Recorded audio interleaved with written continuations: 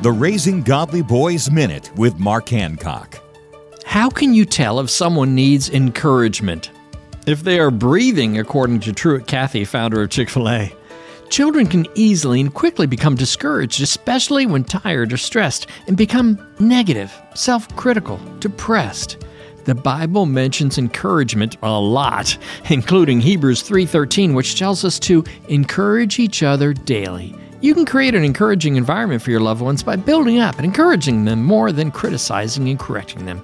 Kids will know it is okay and safe to make mistakes and learn that God can use their failures to help them grow.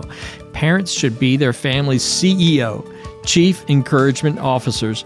For more information about a proven process that's helping boys grow into godly men, visit Trail Life USA or RaisingGodlyBoys.com.